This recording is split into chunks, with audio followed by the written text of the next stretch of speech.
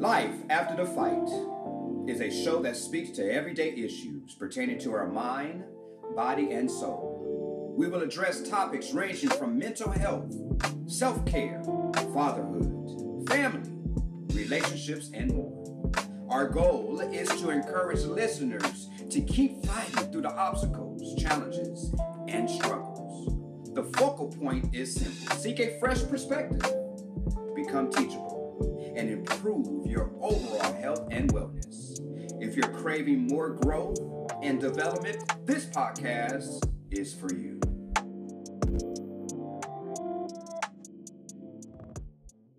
Well, Ricky, we back again, man. Yes, we are. I'm so happy tonight for us to talk about what we're going to talk about tonight. But let me ask you first, how are your boys? They're good. They're very good, man. They're Good. They're just getting ready for the next school year, man. One for college, one for high school.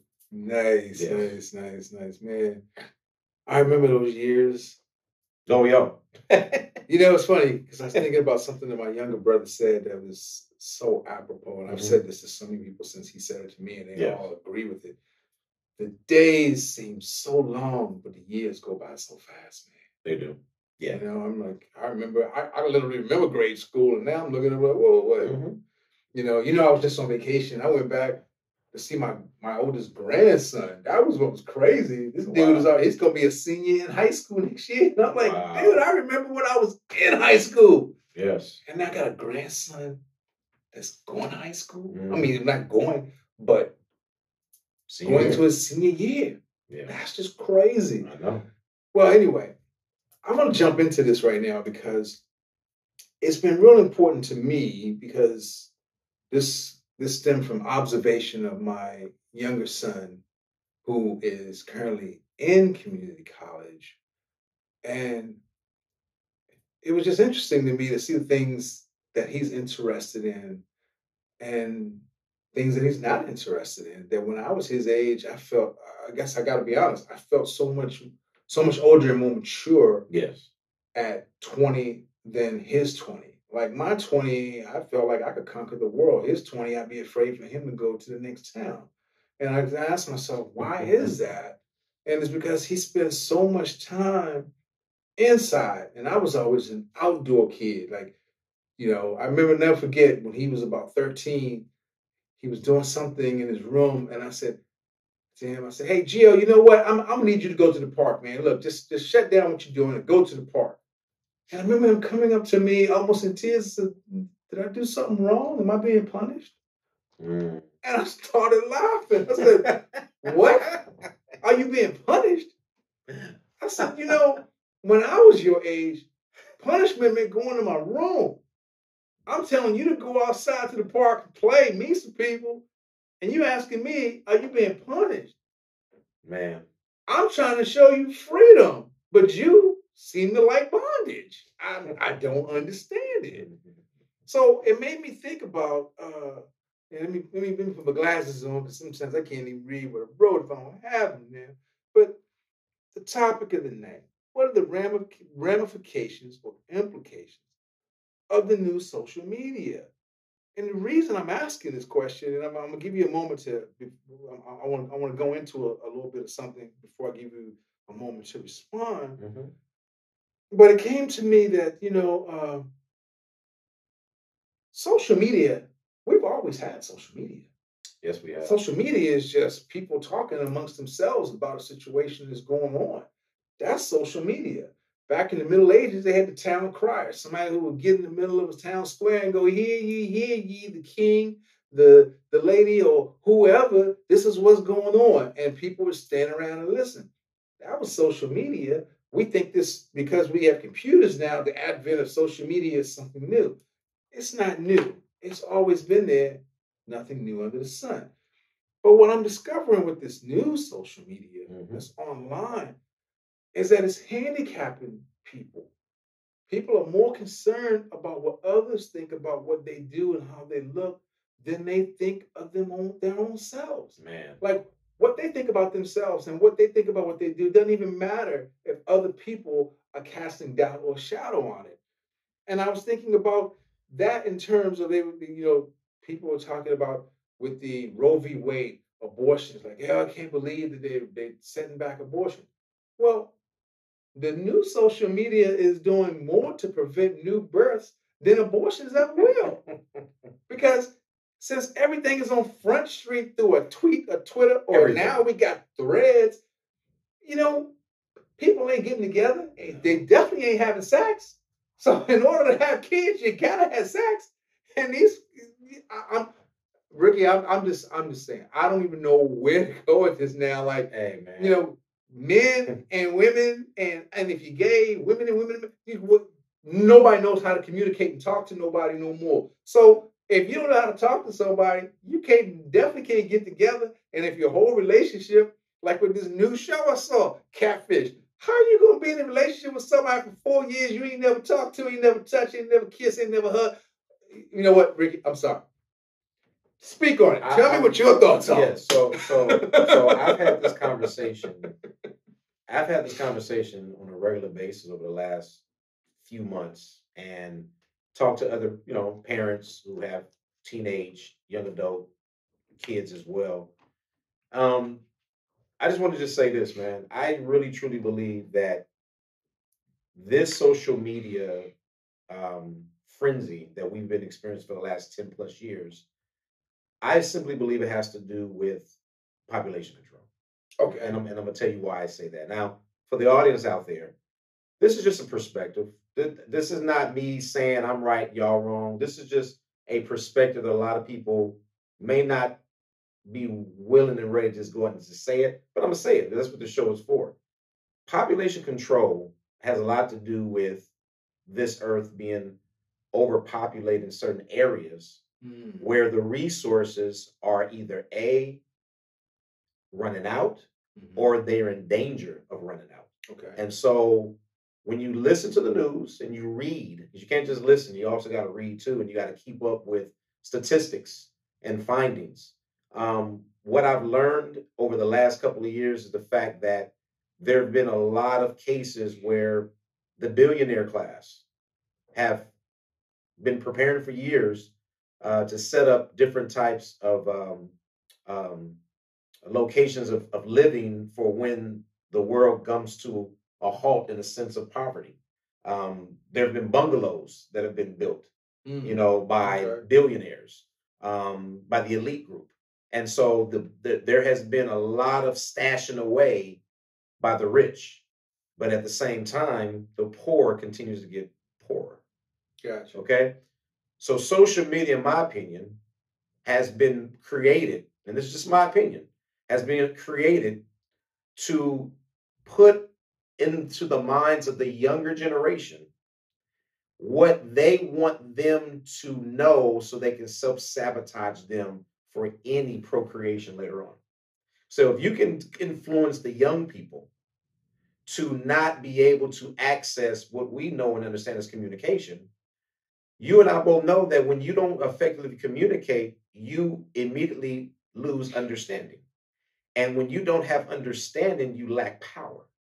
So you have a lot of people, young people today, who lack power, who lack understanding, and lack communication. So therefore, they are either A, committing suicide, they are identifying with so many different pronouns, they're bullying, and this is all on social media. They're creating all these different types of platforms, and they're even putting themselves in positions of hurting themselves either permanently or temporarily just for the sake of likes, just for the sake of numbers, just for the sake of followers. I just saw the other day, and this was just it really pierced my heart. I read in the news the other day and saw video pitch footage. It was reported about maybe 7 people over the last 2 months have died as a result of making TikTok videos of them getting on a boat on a river and jumping off of a boat full speed. And as they jump off the boat, they end up dying instantly because they either had a broken neck or broken back. And they were doing it for the sake of likes on TikTok. So the reason why I see social media as a ploy from the past to basically control how they want the future to be, because if you can get these young people to lose their natural mind, either they're going to die off quick because of committing suicide, they're going to die off quick because of stress, they're going to die off quick because of anxiety, they're going to die off quick because of depression. And you and I both know all those things leads to an early grave, because at some point you self-destruct and then you deteriorate at a young age, and then you just don't want to live no more. How many people under the age of 35 have died over the last 3 to 4 years, even when the pandemic started, because they just didn't want to live anymore? And we're talking about not just poor. We're not talking about just middle class. We're talking about people with millions of dollars. We're talking about industry people. We're talking about athletes. We're talking about socialites. We're talking about influential people who have been found dead because of an accidental. It's not accidental. Accidental overdose, or found dead in their sleep, found dead in a hotel, committed suicide. There's no note, but then there's a note over here. This world is self-destructing, and our younger people are the ones that spearhead it, because their minds have been altered because of social media. You and I both know, man, when we were growing up, we didn't have no social media. No, we had in-person happenings, whether we met on the block, we met at the park, we met at the skating rink, we met at the bowling alley. We all had places to go to, and we would hang out and talk and had relationships, and we communicated. We didn't have cell phones. We didn't even have beepers. We had pay phones, and we had the rotor phones at home. And you only were able to make a call when you actually made it home. But during the day, when you were out, you met up with people live and in living color, and you had long lasting conversations and relationships. How many people you know, our kids' age, who actually have friends that they can go hang out with and have prosperous relationships, and then we know about their family? I can't tell you I know it. Well, that's the reason I brought this up this evening, because, when I talk to my son, he's a very bright kid, Yes, and so forth. But the one thing that, when I was his age or even younger, I went to other kids' houses and friends' houses, and or they came to my house. definitely. And there's really no exchange of that. And everything that he seems to be doing is on his laptop or on his computer. Yes. And he'll say, "Oh, well, I'm hanging out with friends. We're playing this game or that game." We'll go, "So wait a minute. So you basically are virtually hanging out with these people?" Virtually, yeah. Well, yeah, because that one's at this house and that was at that house. I said, "Well, whatever happened to you guys just getting on your bikes and just meeting up?" The act of physical representation in each other's presence.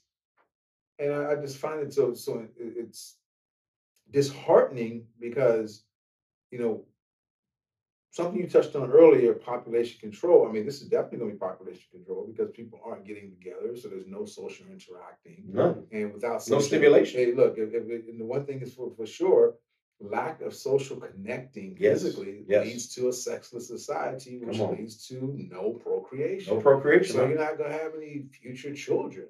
No. If people aren't getting together and everyone's watching, I'm sure the pornography industry is like rampant right now, because they're like, well, hey, we got everybody's undivided attention because nobody's physically getting together. No. So then we'll give them the illusion of whatever type of physicality that they thought they were going to get, which in and of itself is just sad. I was thinking about, and that's why earlier when you and I were talking about back in the day, the things we did and had fun, and you, as you said, had fun with less. It's interesting because our generation, we make enough money to be able to afford our children to have the life that we so-called thought we didn't have. But then I realized we had more fun with less than to nothing than they do with everything that they can possibly want or need at their fingertips. Clothing, automobiles, everything, you name it, they have it because of the efforts of what we've done to make their lives better, only for them to put themselves in positions of what I consider self-inflicted isolation. And I just don't know where life for these people are going to go. Because here's the thing. with the advent of all these new creations coming out now with Chat GPT and all these other things, it just put me in mind, Ricky, of why as a humans, as a human race, a species, sentient beings, whatever you want to call us, why are we exchanging actual intelligence for artificial intelligence? That's why I was saying population. It makes no sense. If you actually are intelligent, then use your intelligence for other things than to create another non-emotional, non-caring, non-feeling species of artificial intelligence that, they said, well, the reason we have these things is because they can compute and calculate things that will take us 1,000 years to figure out. They can do it in a matter of hours.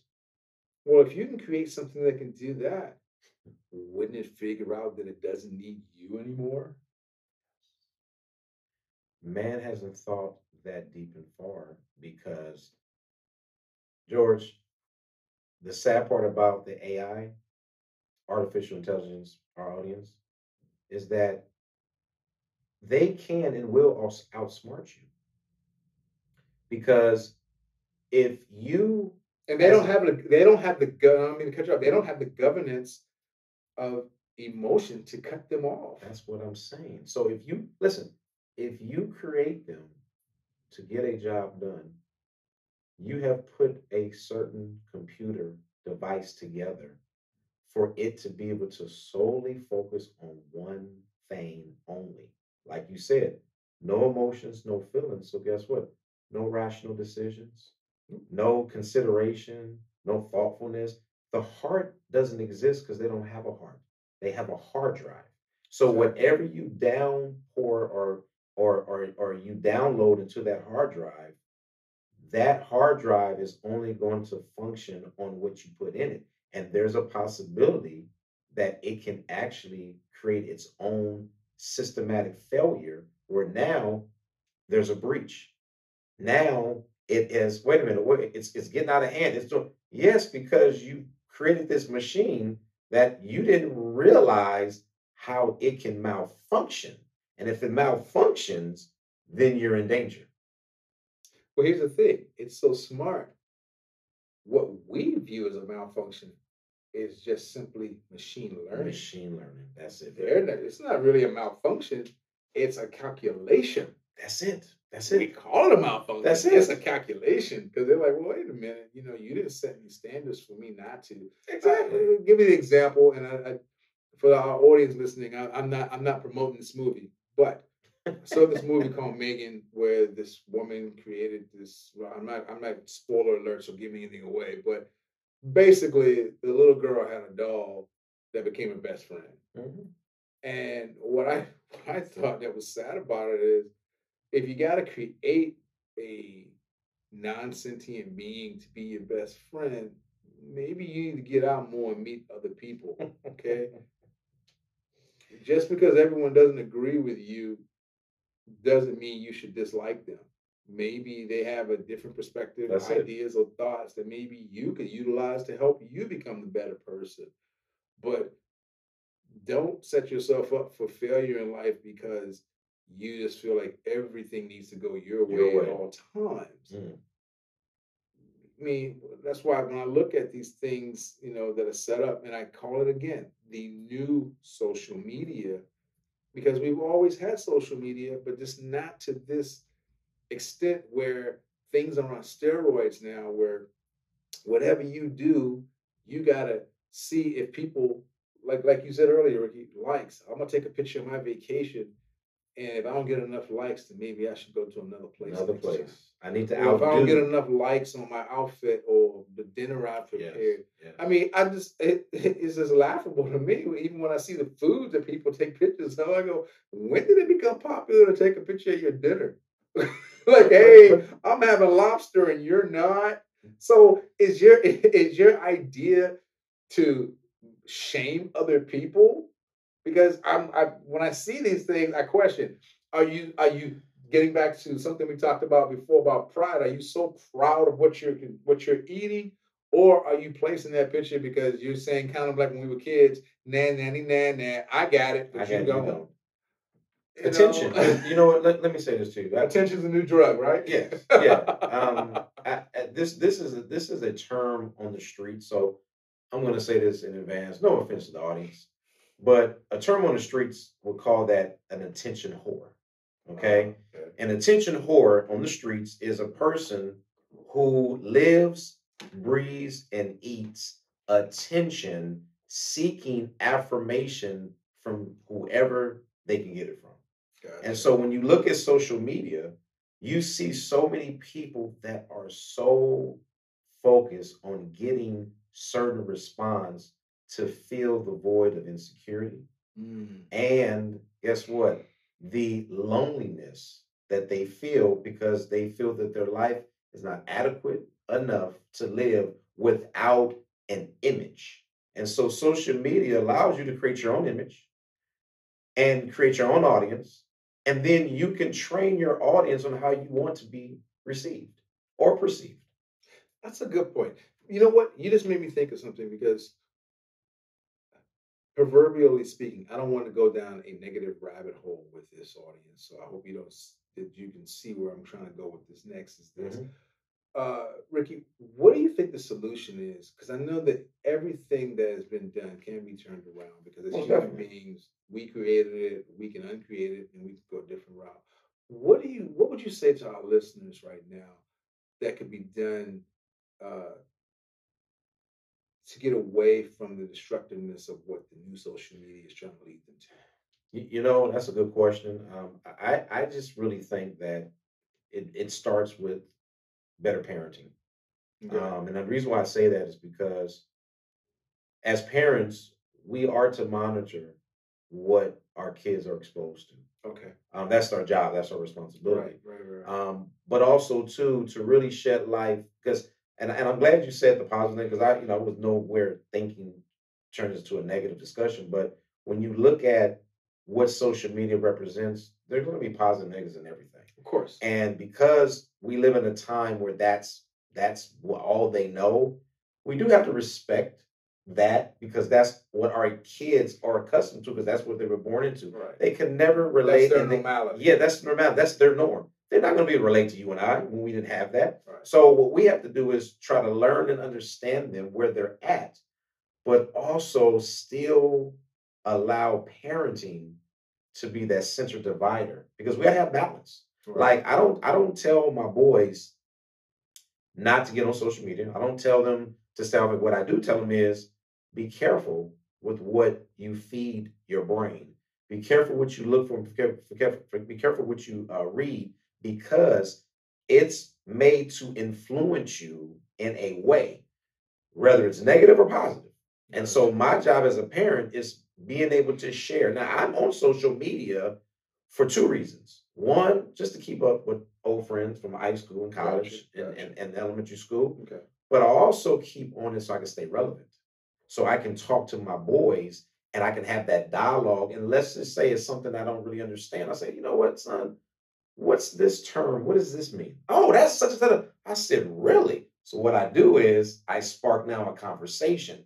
And based on that conversation, I can now redirect them in a way so they will be, okay, man, Dad, I didn't realize that. Yeah. So I'm giving them to think about what they're seeing. Like, okay, it's cool, but then try not to veer too much to the right on that because it can lead way down there. Stay kind of like in the middle, be aware. And if you see something that's kind of a concern, let's talk about it. So I'm glad you said that, Ricky, because that's something that I could use for myself with talking to not just my son, but even my grandkids and other people and saying, hey, you know what?